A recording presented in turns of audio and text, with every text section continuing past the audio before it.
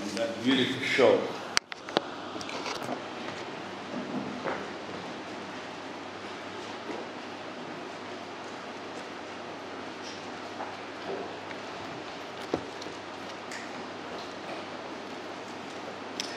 Again, we continue our study in heaven, and we hope again to bring some ideas from God's Word as we consider answering questions about heaven.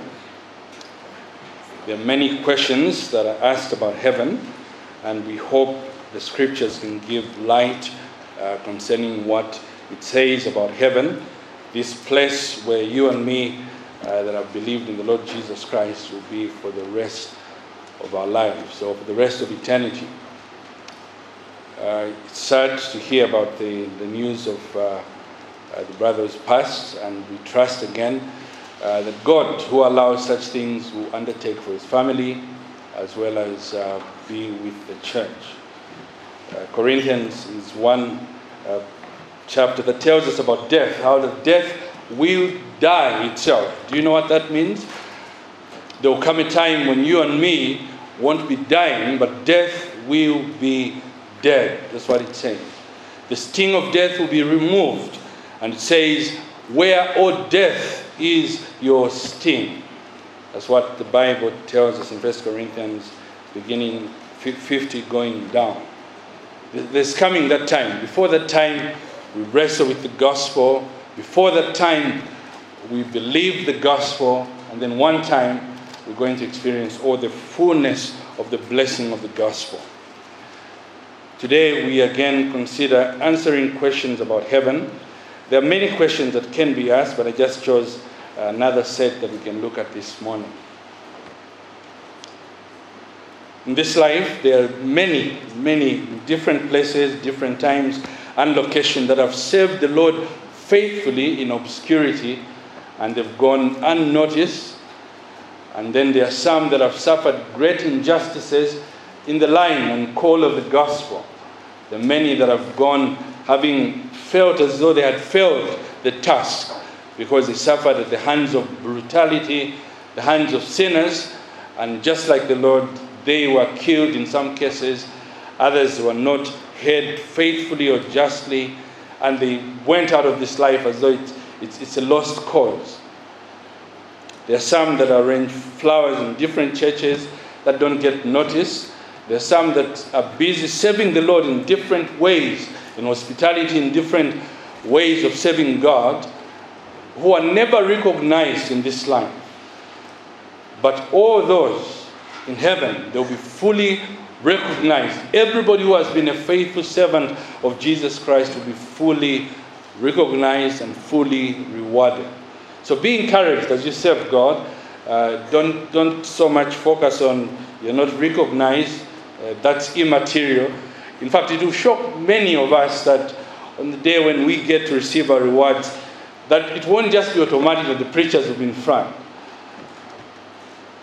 There will be some that were not known to us, that served in our lifetime, that were faithful in the service and business of the gospel, that will get many rewards from God, because God is a faithful God. So don't be surprised if you get so much rewards more than some of us that preach the word regularly. And maybe the rewards that you get are confined to the kitchen world or to the home world. And Christ saw all that service coming to him from the context of the home. So don't just say, I'm just a housewife. There ain't no such thing as a housewife. Everybody who's serving Christ, doesn't matter what you're doing for Christ, small or great in the sight of God, it's great because serving the King of Kings and Lord of Lords. So it doesn't matter where you're serving, as long as you're serving Christ, what you're serving is actually something that is honorable. The first question that we begin looking at today is, where is heaven? From the words in which we get heaven, it's clear that heaven is above. Now, where above are we talking about? In Acts chapter 1, verse 11, as he was with the disciples, having given them commands in the Holy Spirit about the gospel, he finally gets caught up right in their sight and finally goes into heaven. So heaven is up from our vantage point, that is down. So when we're looking up beyond the skies, that's where heaven is. But how far is that place called heaven? Again, we saw last week in Acts chapter 7 that when Stephen was being stoned, it says heaven opened up and he saw the glory of God and Christ seated at the right hand of God. Again, heaven is up. From that text we can tell. Do turn to 2 Corinthians chapter 12, verse 3 and 4 as we read about the location of heaven. 2 Corinthians chapter 12.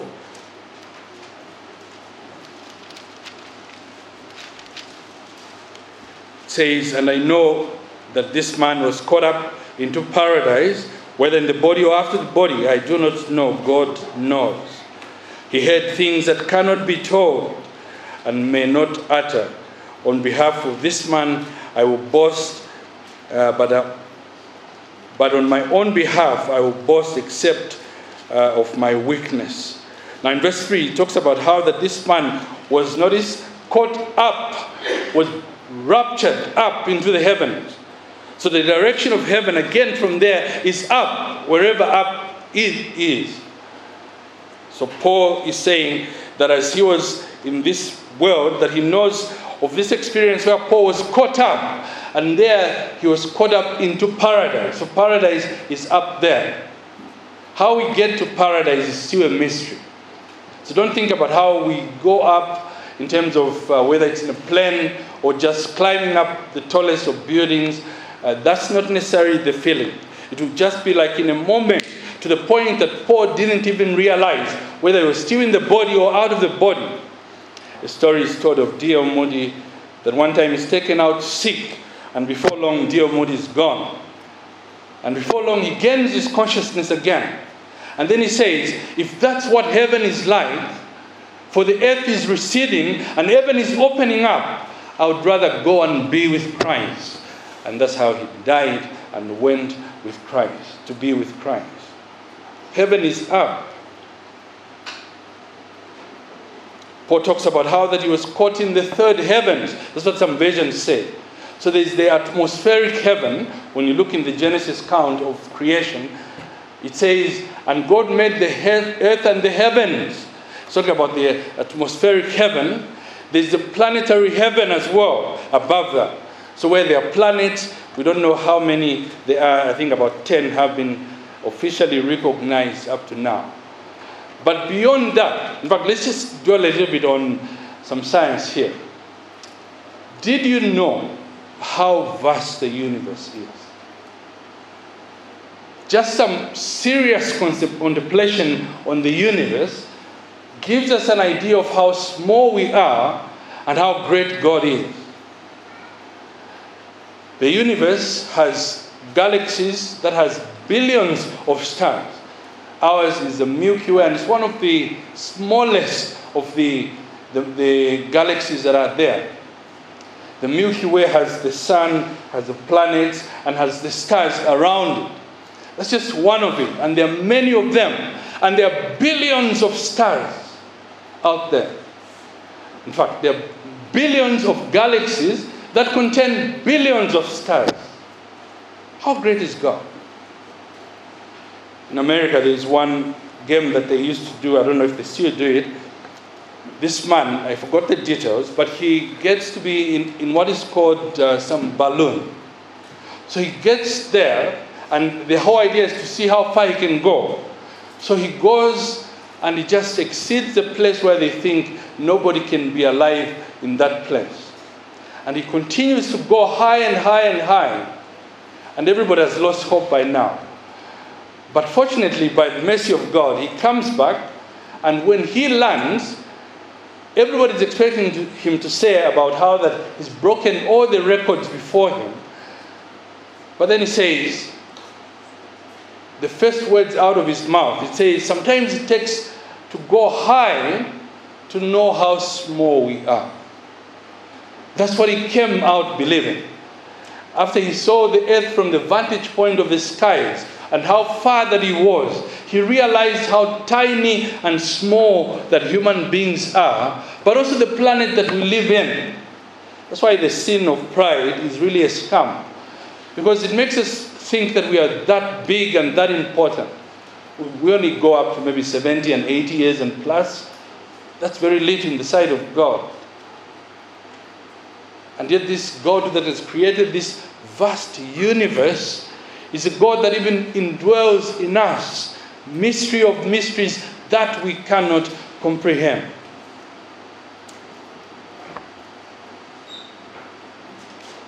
So after the planetary heaven, after this universe, above that is the heavens. Remember in Isaiah 6 when heaven opened up to him and he sees God high and lifted up.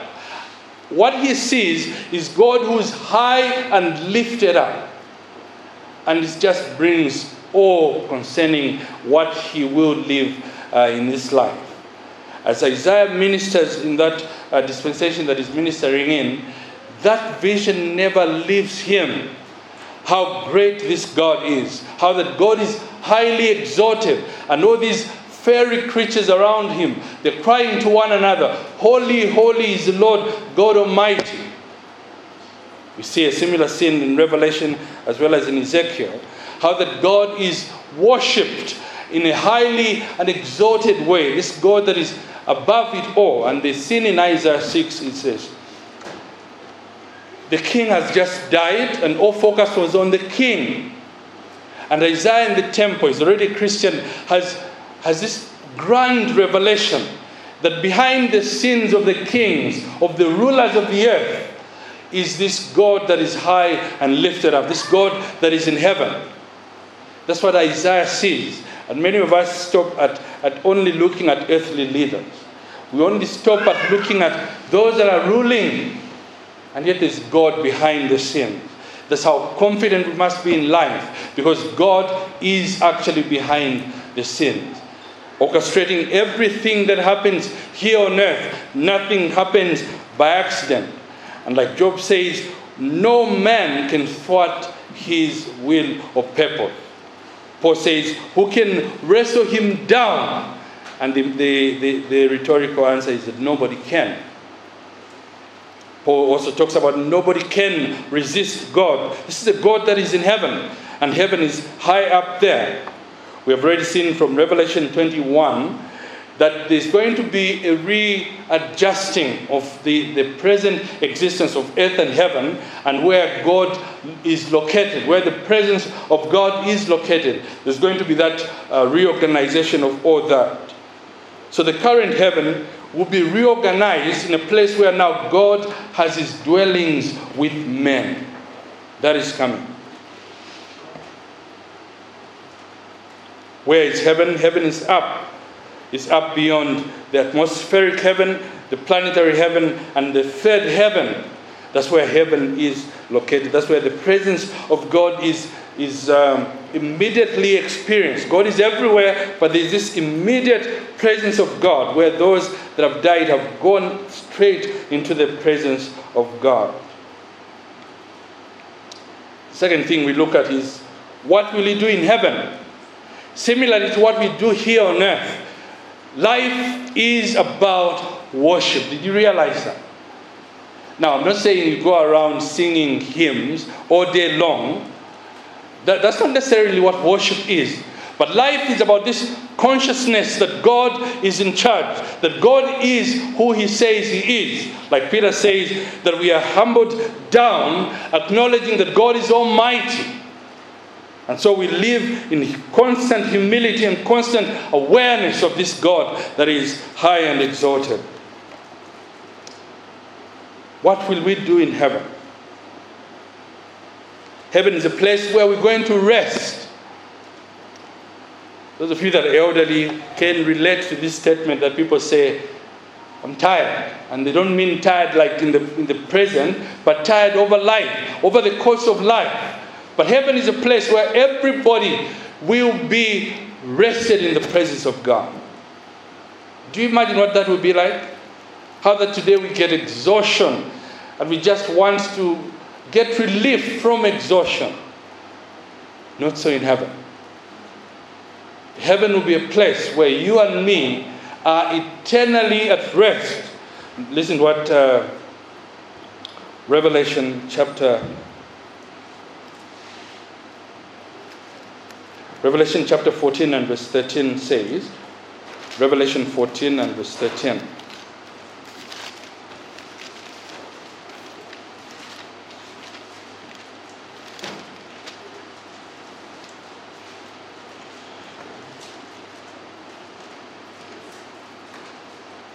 It says, and I heard a voice from heaven saying, write this, blessed are the dead who die in the Lord. From now on, blessed indeed, says the Spirit, and they may rest from their labors, for their deeds will follow them. Here is where we labor and toil after the curse that happened in Genesis 2. It's now labor and toil and sweat. But heaven will be a reversal of that. We'll no longer just labor. We'll actually be resting in the presence of God. Now, this won't be resting where we're not doing anything, but we'll be doing anything without exhaustion, without ever growing tired. Can you imagine? Being in eternity, having done whatever those activities will be in eternity, and yet never being tired. There won't come a place where you feel as though you need to be rested permanently in terms of ceasing from work. But there will come a time when we shall rest. We shall rest in Jesus, our Sabbath, like Hebrews chapter 4 talks about. It says there that the dead do not labor. Those that have gone to be with the Lord, their work is done. Now they are resting. They're in a place that is far better than the place that we are in just now. Yes, it's the blessing of being alive, but there's far much blessing for those that have died and gone to be with God. You hear this in a number of churches where they say that we thank God that we are alive today and we didn't die. It's as though those that have died are disadvantaged.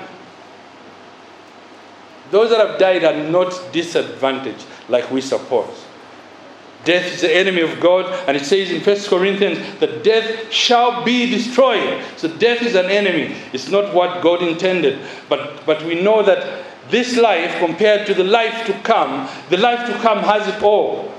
It wins, because there in heaven, there is nothing, like it says, that is cursed. While here on earth, we have everything that is cursed and the product of it. Have you ever thought about how that, maybe just wondering, when am I just going to have some relief in this life? Have you ever been there? Where things just keep coming at you, different places, and now you're thinking to yourself, am I going to have rest in this life? My encouragement is this. Rest in this life is a product of God's mercy. We may have some of that, but a lot of it is reserved in the life to come. This is a life where we have toil, where we have sweat, where we have pain that affects our bodies, that affects our emotions, that affects our inward being. This is a life because it's intermingled with the effects of sin. So when we get rest, how we need to praise God for the momentary rest that we get in this life. And these are but glimpses of glory, when finally in heaven we shall be rested from all that ails us in this life, or anything that makes us tired. Heaven is a place where we'll be rested. Heaven is a place where we shall praise God. We shall join in anthems of praise with all the creatures in heaven, with everybody who is in heaven, and indeed all the earth, everything that God has made, will find its culmination praising God in heaven.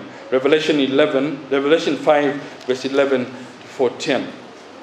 It says, and I looked and I heard around the throne, and the living creatures and the elders, and the voice of many angels, numbering myriads of myriads, and thousands of thousands, saying with a loud voice, worthy is the Lamb who was slain to receive power and worthy and wealth and wisdom and might and honor and glory and blessing.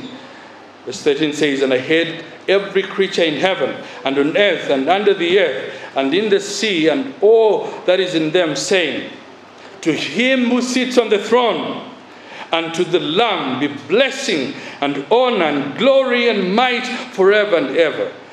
And the four living creatures said, Amen. And the elders fell down and worshipped God. In Revelation chapter 4, one thing that I should have mentioned earlier is that when John hears a voice like a trumpet, it says, come up here. And John is here on earth. He says, come up here. That's where heaven is. And he's caught up in heaven and experiences the glory that will be. Here we see there's worship of Jesus Christ.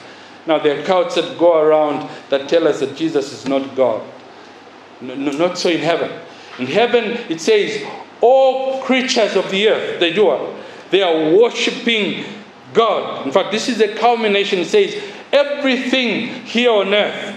It says a similar thing in Colossians chapter 1, that everything in heaven and on earth and under the earth will finally give God the glory.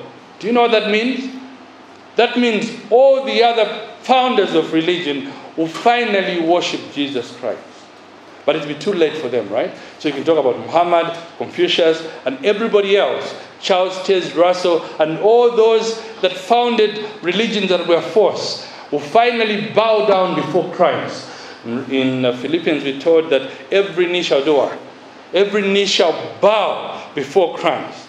It's either we're going to bow before Christ in this present life, or we shall be compelled by His glory to be on our knees to praise and worship God who lives forever. So you and me must check our lives to see whether our lives are in constant awe of this God who's called Jesus Christ. If you read heaven, and this passage that I've read to you, do you get the idea of boring here? I don't think you get the idea of boring. When you hear people say, I don't go to this particular church or that church because it's boring, there are two ways we can understand that. Maybe they're analyzing the music. The music could do better. Maybe they're analyzing from that context. The other one is because they haven't seen the glorious God. There's no way you can encounter this God and remain without worship. Everybody that encountered the Lord Jesus Christ in His glory fell at His feet and worshiped. Remember in Matthew, it says that they're doubting whether He's been raised from the dead. And it says in Matthew 28 that when they saw Him, they did what? They fell at His feet and did what? And they worshipped. They worshipped the Lord Jesus Christ. If our worship starts with seeing God, the rest falls in place. But if we start with organizing the music, organizing the preaching, and organizing these things, then our worship will just be of a certain level.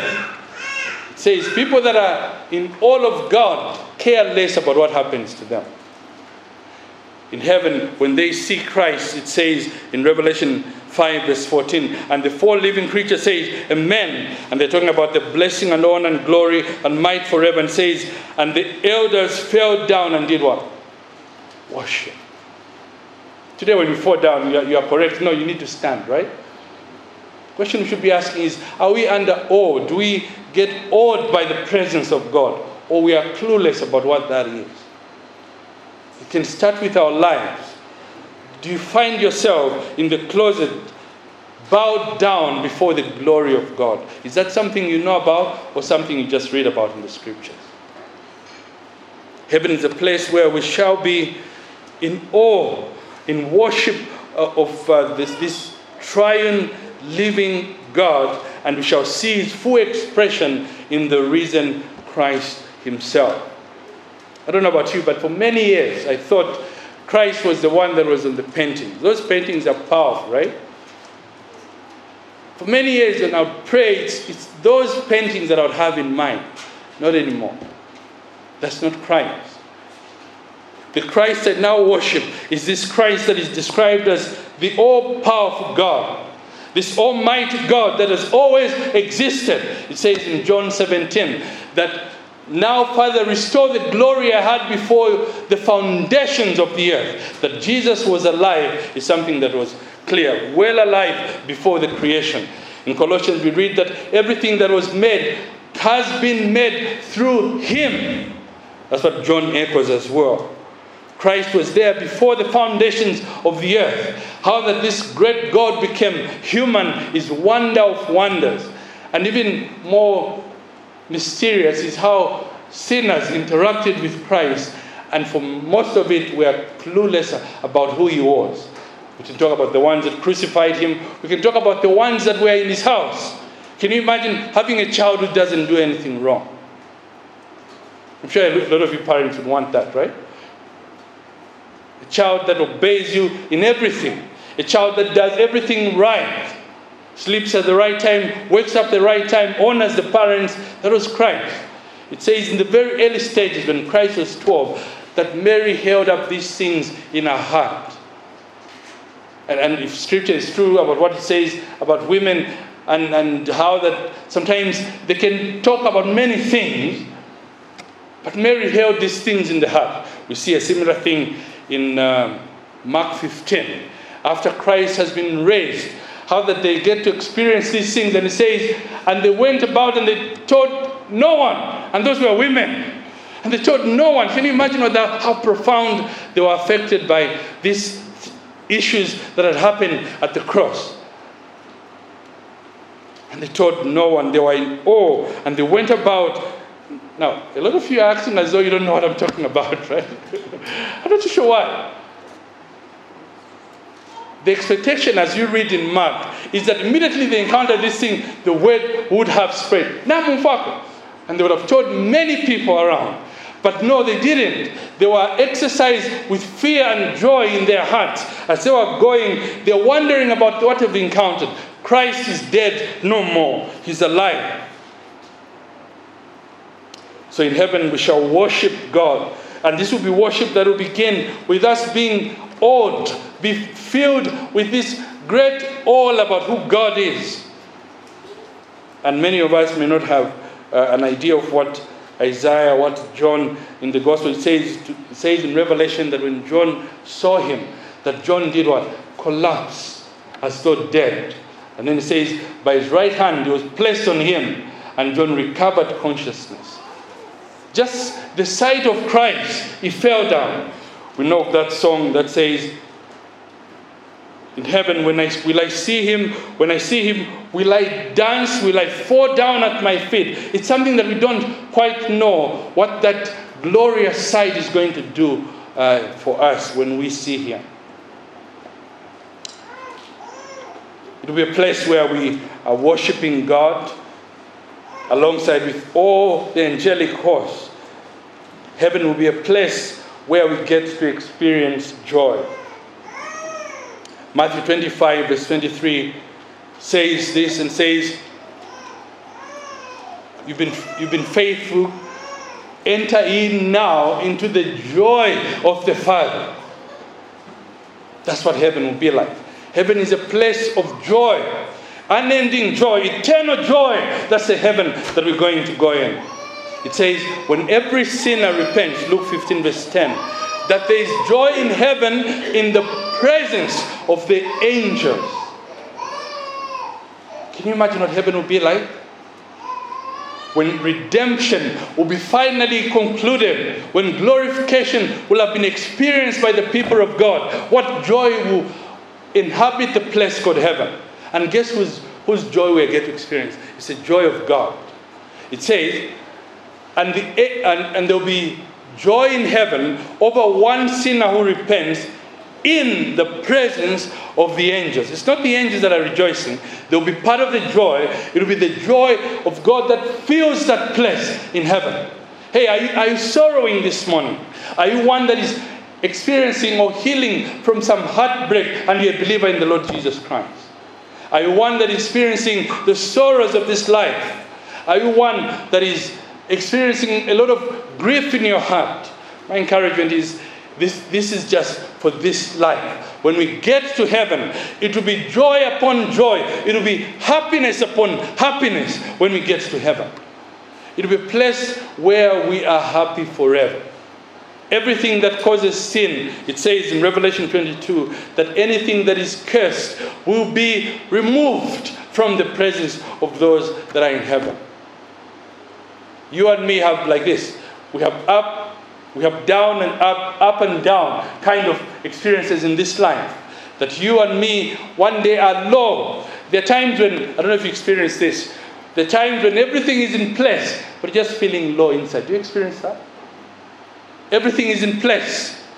The wallet is overweight. The bank account is smiling.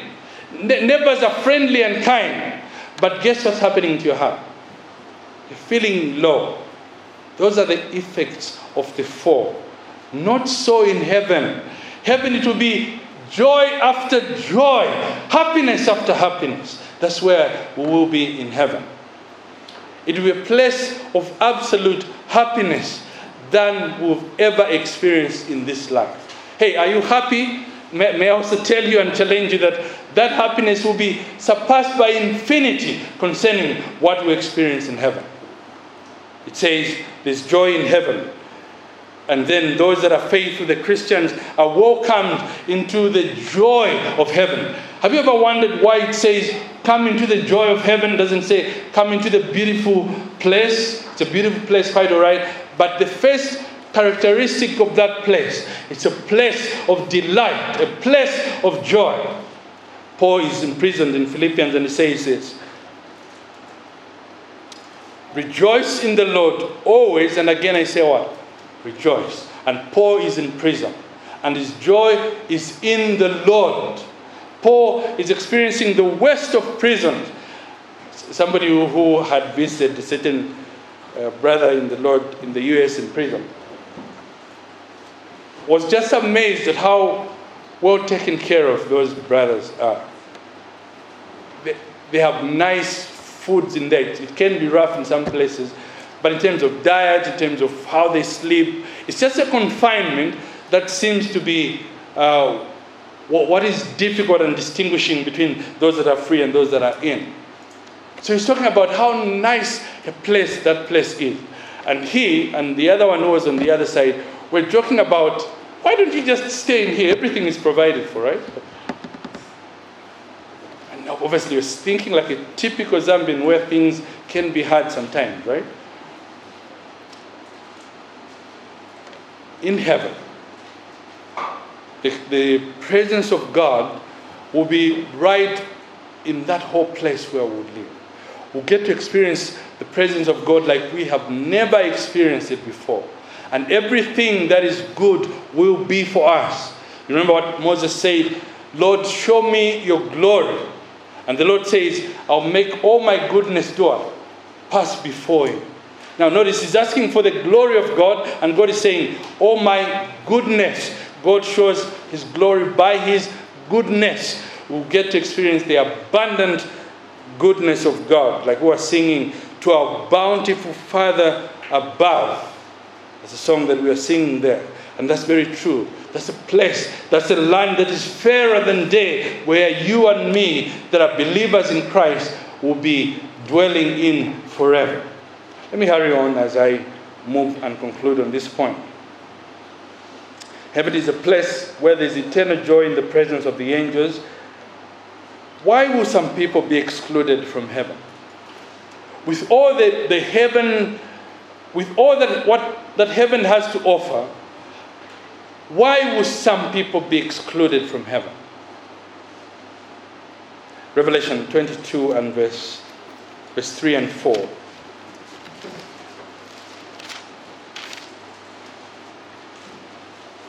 Revelation 22, 3 and 4 says, no longer will there be any accursed, but the throne of God and the throne of the Lamb will be in it, and the servants will worship him.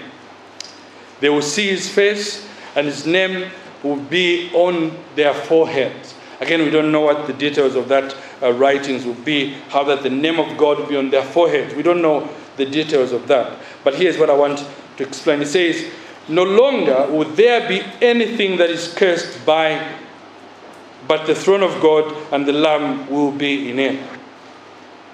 In Genesis, after the fall, he pronounces curses over the land and difficulties concerning childbirth and all those pronouncements. And he says, now you shall have thorns growing on plants and all these things that are affecting the earth as well to this present day. How that the earth will no longer yield. Can you imagine those days? Must have been like this. Just the idea of trying farming worked out. Just the idea of it.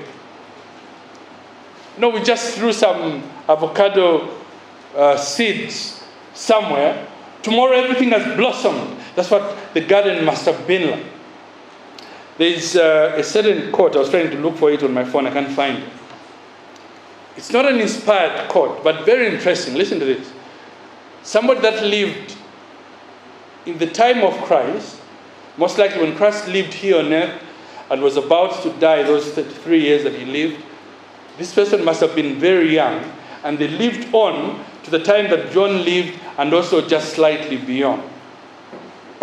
They claim this and they've written it. It says, in glory, or in the kingdom, or in the millennium, there shall be on one branch.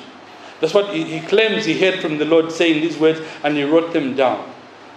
There shall be 10,000 grapes on one branch. And then he goes on to narrate how, according to him, he says, he heard the Lord say these things. Now, he's not hearing the Lord from a vision or from a dream. He's hearing the Lord firsthand, according to the records that are written in church history. He says, there shall be in those days, in the renewal of life, 10,000 grapes on one branch. Just one branch. And it shall have many other branches. There shall be life and vegetation in perpetuity around. He writes those details in his historical account. Now, whether that is true or not, it seems to lean in the direction of what heaven will be like. How that everything will be renewed. It talks about how that in the renewal of life, certain things will happen and take place.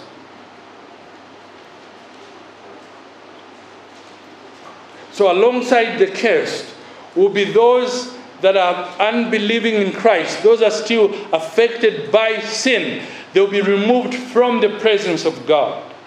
And God himself shall have only those that have been reconciled to him. So in Revelation 22, we see that anything that is cursed will be removed. And the sin that has infected non-believers has made them to be in a place where they are cursed before God. And anybody who's not reconciled, anybody who's not been clothed in the righteousness of Christ, will be excluded from the presence of Christ, not only just for a few weeks, but for the rest of eternity. The beauty of heaven will be the horrors, the opposite horrors that will be experienced by those that don't believe in the Lord Jesus Christ. Revelation 21 verse 8 speaks about those that are sinners that will be outside in the presence of God. Revelation 22 also adds to the same. It says, outside are those that are dogs, those that are sinful in many ways. They'll be excluded from the presence of God. So the reason that people will be excluded from heaven is because of undealt with sin. They didn't come in this life to be forgiven of their sin, to be reconciled to God. So in the process, God is going to wipe them out from his presence. Matthew 12 verse 32 talks about the blasphemy against the Holy Spirit. There's one last part. It says, he who blasphemes against the Spirit will not be forgiven. It says, in this life and in the next life. That's the phrase I'm interested in. Dear church, if your sins are not forgiven in this life, your sins will not be forgiven in the next. That's the point he's drawing there.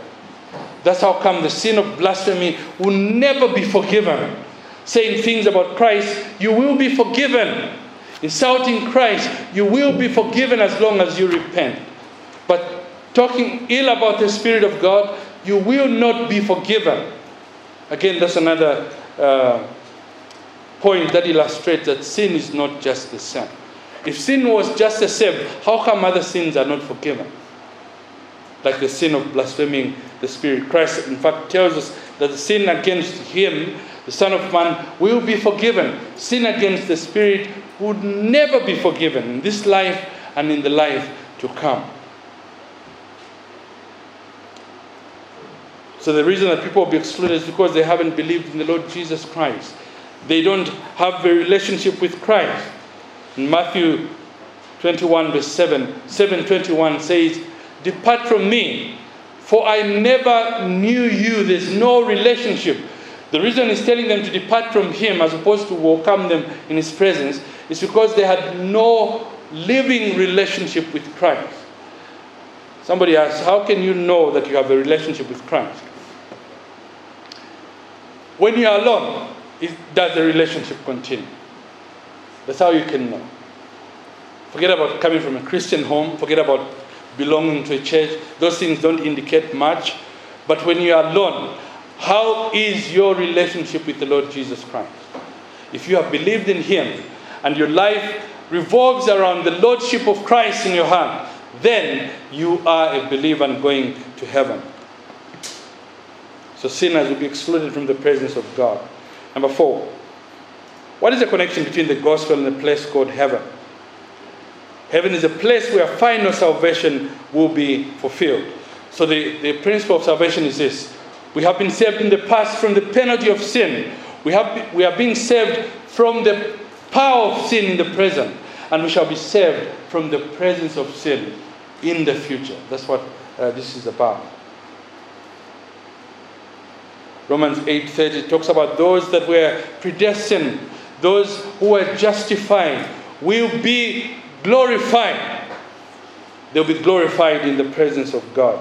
So heaven will be that final place. And you can imagine what joy shall be in heaven when finally the bride of Christ is home, finally set free from the maladies of sin, from everything that tormented her this side of heaven.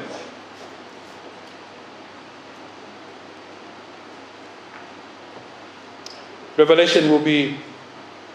Revelation we read about the consummation of all things.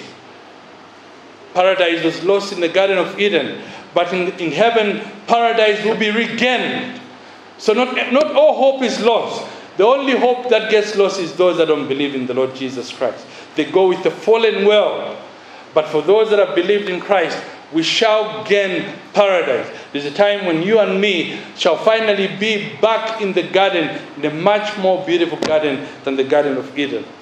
There now God doesn't have to come and go. There God permanently dwells in his own. So the relationship is this. Heaven is a place where salvation is finally fulfilled. Heaven is a place where there's the consummation of all the promises of God.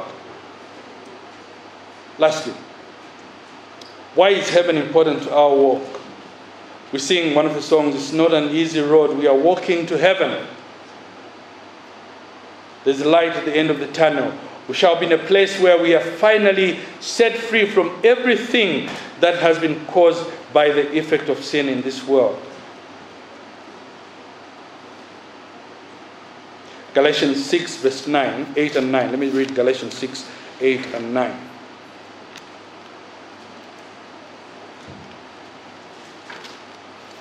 Galatians chapter 6, 8 and 9.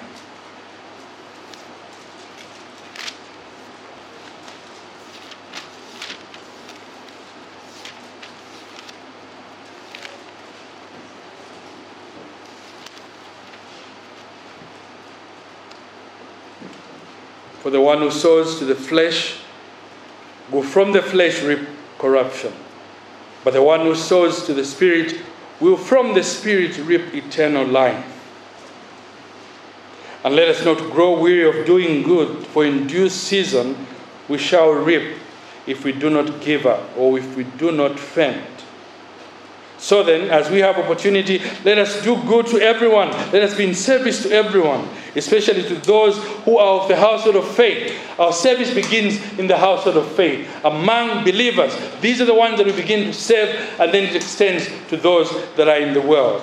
And it says, do not grow weary. Do not grow tired in doing things that God says you should do. Do the good that you're supposed to do, and especially to those of the household of faith. Those that belong to the same household of faith is another way we can put it.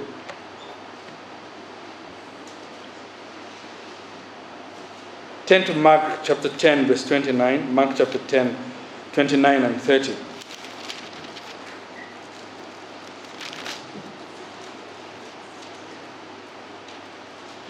Mark 29 and verse 30 says, Jesus said, "Truly I say to you, there is no one who has left house or brothers or sisters or mothers or fathers or children or lands for the sake of my gospel, who will not receive 100-fold now in this time, houses and brothers and sisters and mothers and children and lands with persecution, and in the age to come, eternal life." Do you see how that pans out?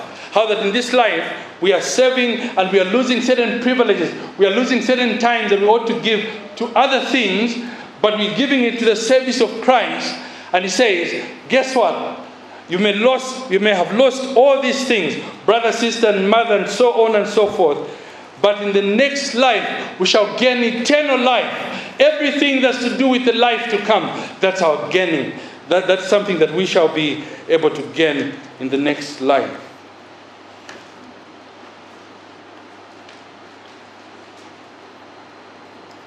Lastly, heaven is related to the gospel in that all wrongs shall be made right.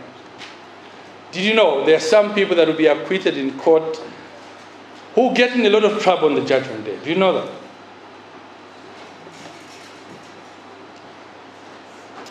There are some that will suffer injustices, like I was saying in the beginning. In this life, for the sake of the gospel, they were punished, and it seems as though the enemy triumphed. No, there's going to be a turning of wrongs to right in that day. And by that, I don't mean that wrongs will be allowed. But what I mean is that people will be rewarded. People will be, like Jesus says, "Behold, I'm coming soon, and with me is a recompense that I'll give to those that have been following me." Revelation chapter 22. 2 Timothy chapter 2 and verse 12. That's what it says. 2 Timothy chapter 2 and verse 12.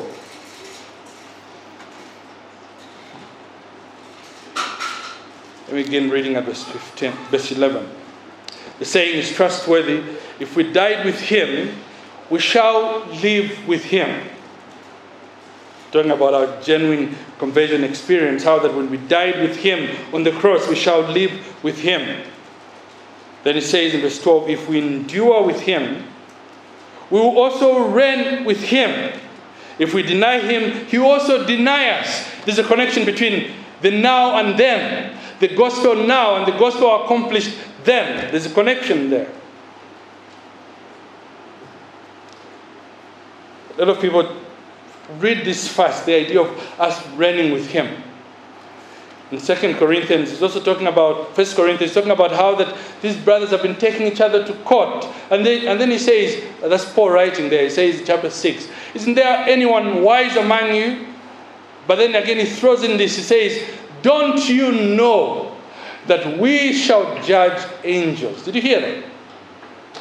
Angels shall stand before believers to give an account for how they lived in eternity. Amazing thought, right? By us. I wonder who's going to judge Gabriel. Gabriel alipitana sana. Came to see Mary, came to see Zechariah. He is there in the Old Testament. And also those angels whom we've never known. There are about only 3 angels that have been named. In fact, actually 2, I think. Michael and Gabriel.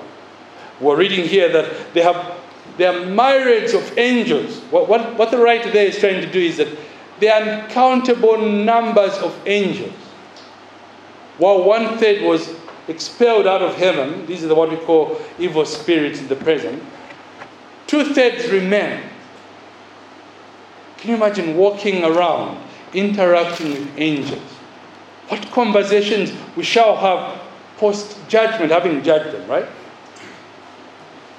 Talks about how that we shall reign with him. Revelation 20 talks about how that they shall sit with him on the throne. The particulars of those details, I don't know. But here is what I know. Inasmuch as heaven will be a place of worship, heaven will also be a place where we are reigning with the Lord Jesus Christ. I think what the Lord has done, like I was hinting last week, not much is said about heaven. I think we'd get confused if we had all the details about heaven. just few glimpses here and there. That's why in some theological school of thought, what they opt to do is to use what is called a spiritual view of interpreting things, where a number of things are spiritualized. The counter view also has another weakness where they tend to make literal everything that they see. I think a balance of both is what is there. How that certain things are to be understood metaphorically or spiritually or symbolically, and other things are literal. We shall reign with him, having suffered with him in this life. So don't worry about, I wasn't even recognized in that particular congregation. Don't worry about that. There's one whose eyes nothing escapes around. There's one whose eyes sees right through everyone. He is described as he appears to one church as one with eyes that are blazing. They can see through everything. Everything is seen by Christ. That can be seen negatively in terms of sin, but that can be seen positively as well. That he acknowledges every good that we've done. Remember it says in 2 Corinthians that when we're going to be judged, it says, for everything that we've done, whether good or evil. Believers can do evil, right? As well as they can do good. But all those two categories, they won't escape the attention of God. Have you ever thought about how this will be like? It's even difficult to picture how this will be like.